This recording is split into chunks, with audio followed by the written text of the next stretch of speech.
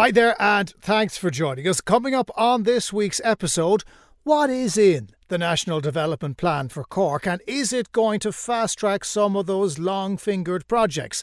And we hear from a brand new business that's helping women going through the menopause. I'm Jonathan Healy, and this is Red Business. Red Business, Cork's exclusive business podcast. Now, I've been around long enough to have seen a few national development plans, all of which included a particular road between Limerick and Cork, none of which delivered. So what made this week's announcement at Páirc Uí Chaoimh any different? Well, the answer is we don't quite know yet, but with me to talk through what the NDP in its latest green format means for Cork is Thomas McHugh, Director of Public Affairs with Cork Chamber. Hello Thomas, how are you? Hey Jonathan, how are you doing? I'm good. Usual bit of razzmatazz around this. Loads of promises. Sure, we'll have loads of trains, loads of buses and new roads. But we've heard it all before, haven't we? So what did you take from the announcement at Páirc Uí Chaoimh? I think probably the headline announcement from the NDP is where I suppose the overarching figure is going. So it's going to 5% GNI, which is relative to the EU would be at about 3%. So we're taking our capital investment as a country higher than the EU average, which is very, very encouraging. I would say, to see stability brought to construction for the foreseeable future, with 47,000 direct jobs and 33,000 indirect jobs, I think is very, very important. I think some of the inability to deliver infrastructure has been a legacy, obviously, of the last economic cycle. But overarchingly, it covers the broadest suite of projects. It's maybe not in shopping list format, but it's a very wide-ranging document. But I think the main challenge over the course of this NDP, Jonathan, won't be, I would say, access to capital. It will be more around the ability to get significant projects through planning and to get them at a point where a final investment decision can actually be made and they can go to tender. Yeah, and we'll get to the heavy lifting in just a minute, but one of the things that did stand out for me was really building a proper suburban rail network. That's a real link between Mallow, Middleton and Cove, taking in Blarney and other stations along the way. We've been kind of inching towards that, but that is a green, sustainable solution, isn't it? Yeah, absolutely. And really, Cork is very in a fortunate position with having the Cork Metropolitan Area Transport Strategy. So we have like a really strong position from a policy perspective. And when the funding is put into place, it creates great confidence around something like that. I think the really neat thing about rail is the funding is there, and it's there from Europe as well for the Cove and Middleton lines to dual track them and electrify them as well.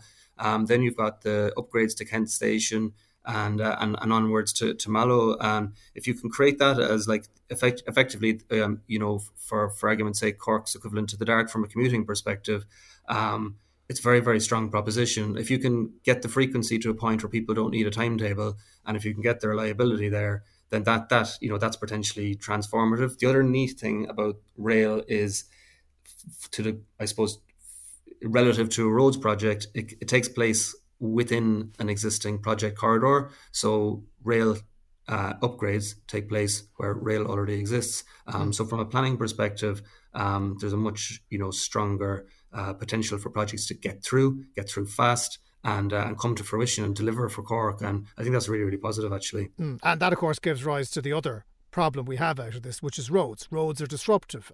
They're not as popular as they used to be because they're not seen as the most environmentally sustainable if everybody can hop in their own private car and drive around at 120 kilometres an hour. Let's talk about the NM20 Cork to Limerick Road. There is a sense building, Thomas, that this might not happen in the way it would have happened 12 years ago when it was originally planned, but there might be some form of improved connectivity. Is that going to be good enough if we don't go for a full motorway but go for something that is the next best thing? Yeah, I think it's absolutely appropriate that the M20, as built in a contemporary manner, wouldn't be what it should have been 12 years ago.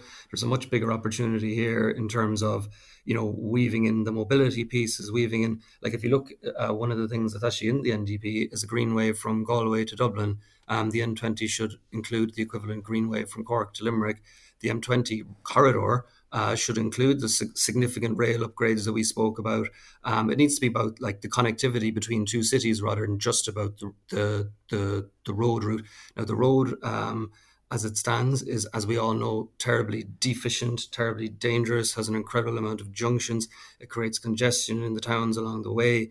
Those towns can't transform until such time as HGVs are taken off the streets. So, like from a logistical perspective, from a commercial perspective, vans, trucks, people commuting, a better solution needs to be found. And I think it needs to be as comprehensive as possible. It needs to be as efficient as possible. It needs to work, Jonathan. Yeah. I think that's the most important thing. Yeah, but the And problem is, Thomas, that when we've been talking about this since when we were boys, I think we can officially say that now with some confidence.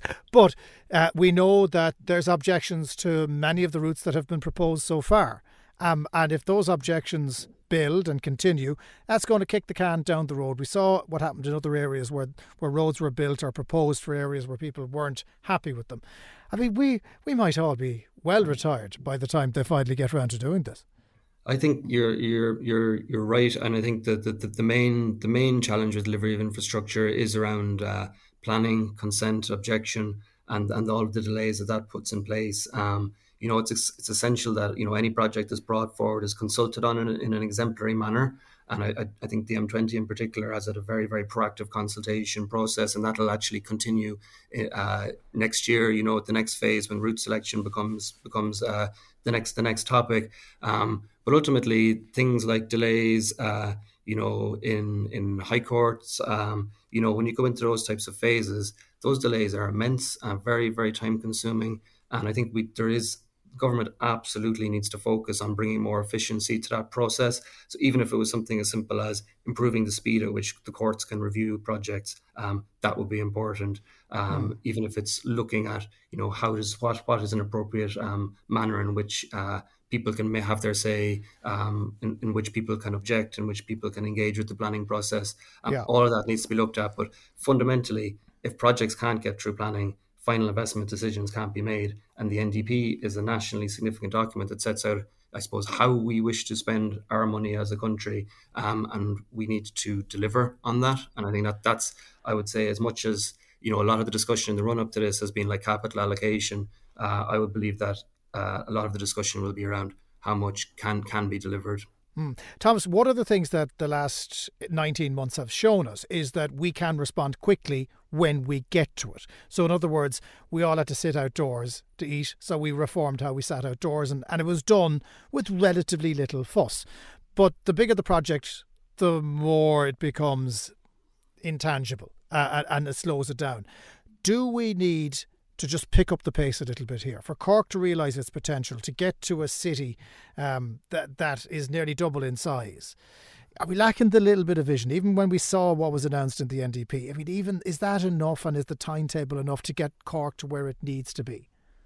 I think what has to happen is that there needs to be progress on every single element of every single plan. So whether that's 200 meters of cycle lane on a street in the city, or in a county town, or whether it's traffic calming, like as many projects need to be brought forwards in parallel as possible to ensure that the projects that get through planning and consent can be brought to tender. And I think that's very, very critical. If you look at CMATs, for example, like if that was to be fully implemented, and it will be, it would be transformative for Cork. So it's about, not, for example, on that one, there's elements of suburban rail, there's elements of light rail, there's elements of bus connects, there's elements of cycle pedestrianisation. Like, it's not good enough to just pick the biggest shiny one and try and move that forwards. Like, every single element of that needs to be working in parallel, because with the best laid plans, you need to ensure that what's there and what's deliverable is being delivered, rather than picking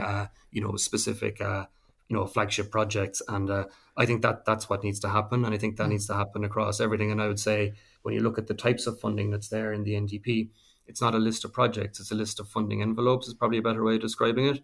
And I believe that if you can bring projects to a point where a final investment decision will be made, if we can put ourselves in a competitive position where those projects are there, that funding can and will be forthcoming, because Ireland 2040 slates Cork for 50% growth, right?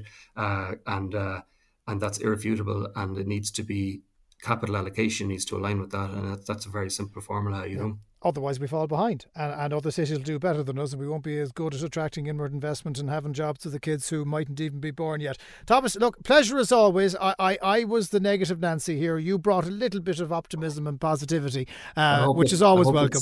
I hope it bears out, Jonathan. Hopefully so. Thomas McHugh, Director of Public Affairs at Cork Chamber. Thanks for joining us on Red Business. Red Business. All that's best about business in Cork. Now, a new team of female experts is looking to help women with all aspects of the menopause. It's called the Menopause Mentors, and it wants to guide women through the experience via the themes of physical, mental, emotional and nutritional health.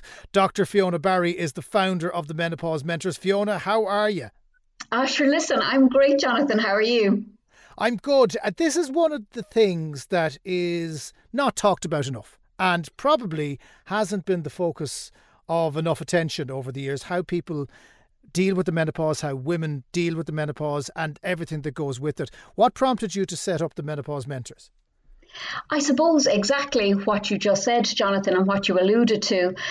I think women probably are never so lost as really during their menopausal years, and it's probably because most women know little or nothing about it. It's been one of those topics that's certainly been swept under the carpet. I don't know, is it just an Irish thing, but I think it's been kind of mired in shame, and when we're shamed about something, then we don't tend to discuss it.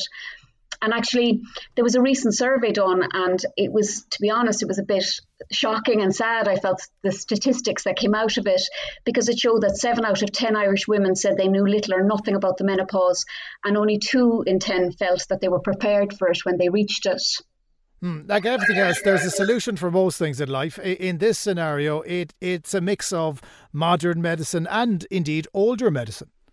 Yeah, absolutely. I mean, if you think about the statistics I just mentioned, I mean, how can a woman know what to do or who to turn to if she doesn't know what's happening to her? And I guess that's the why for the Menopause Mentors. We wanted to create a forum where women, I suppose, where we could have frank and open and honest discussion about this phase of a woman's life, a safe space really for conversation and connection. And I suppose as an integrated practitioner, my background is in biomedicine. I have a degree from UCC in biomedicine, and I have a PhD in pharmacology. But I did an about turn myself, I suppose, mid-career, and I changed over and I did a 4-year licentiate in the UK in Chinese medicine. So my wellness clinics, I integrate the 2 medicines, the old and the new, and it works really well. Now, there is no shortage of people who need support here. Let's face it, it happens to every woman, normally around the same time, but it varies from person to person. So how does it work? How do the Menopause Mentors help women who are going through that change in their life? Well, we've literally only just set up our Instagram page. Obviously, we've been doing a lot of background work, behind the scenes to get it all up and running. We would hope to use social media as a platform to open up conversation around, as you said, we're targeting each area. We're targeting movement, we're targeting nutrition, we're targeting hormonal, mental, emotional. So we're kind of trying to really take the most holistic approach to it. So we'll obviously be doing kind of educational pieces and I suppose putting out educational content and reflective content on the Instagram page. But realistically, we're hoping to hold a series of events where women can come together and actually create a community, I suppose, for our women. And the first of those events, this is Menopause Awareness Month, the month of October. So our first event is going to be actually on the 31st of this month, which is a Sunday. Okay, and where's that going to be? That is going to be in the Cork International Hotel. Okay, very good. I would imagine a lot of this, and again, I have absolutely zero experience here, so I'm happy to come from a place of complete ignorance. But knowing humans as I do, half of the problem here is understanding that you're not alone, and that the issues that are being posed by the menopause, someone else has gone through that before, mightn't have been exactly the same, but you can feel a bit more normal when you hear someone else has done it. Yeah, that's absolutely true. And, that was how the whole idea came about, really. It came about because I was having a particularly lazy Sunday or Saturday. It doesn't happen that often, but I'd had a nice lunch with my kids and I was literally kind of daydreaming in the garden. And what I was doing was I suppose, thinking about actually the past kind of nigh on 2 years now. And I suppose we've all had, probably the last 2 years has been life-changing for an awful lot of us. And I was actually thinking about the support I'd received from other women and how they'd really shown up for me and gotten me through the last 22 months. And that was where the concept came from. It obviously naturally led me to think about what I do. I mean, I'm here in clinic and I spend probably 90% of my day educating women, and people about their health, not just obviously their physical health, but also their mental, emotional, spiritual health. And as I already said, that I feel that women are particularly lost during their menopausal years. And it literally dawned on me. It was like a light bulb moment. And I thought, we need to set up a group. We need to set up a forum to support these women and to talk. And as you said, to connect, because you're right. When you feel you're not alone, it's so much easier. And when you can reach out and talk to other people and say, has anybody else experienced this? We're creatures, I suppose, we're communal creatures, we're tribal creatures. So connection is a huge, huge part of this. I just find it fascinating. Last week we had We Are Riley on, who are looking at sustainable period products and monthly subscriptions as a model that has been used for men's shaving products for years. But now women have realised, well, hang on a second, there's no reason why we couldn't do this. And now you're setting up your business, the Menopause Mentors, because there's clearly a gap in the market. Is it good that women are seizing this business narrative, do you think, Fiona, and addressing gaps that had historically appeared for many reasons, probably just because we didn't want to talk about the things in question? Yeah, well, I mean, I think there's no way to get away from it, Jonathan. This isn't a kind of so this is fact as opposed to it being, a kind of it's very hard, isn't it? I find when we kind of get into these waters, it's very hard as not to come across as feminist. And I think feminist has nearly become a bad word because the pendulum has swung so far was so far swung in one direction, it's had to swing really far in the other direction. But it is just fact. I mean, my background, as I said, is in modern medicine. And it's very patriarchal, and the medical system is still very patriarchal. And most of the research, even on drugs, and pharmacological products, are done on men because men have a simpler biology. It's just a fact of life. Women's biology is more complex. It has to be because we are the creators and the givers of life. So we are the ones who carry the child. So we are inherently going to be more complex because of that.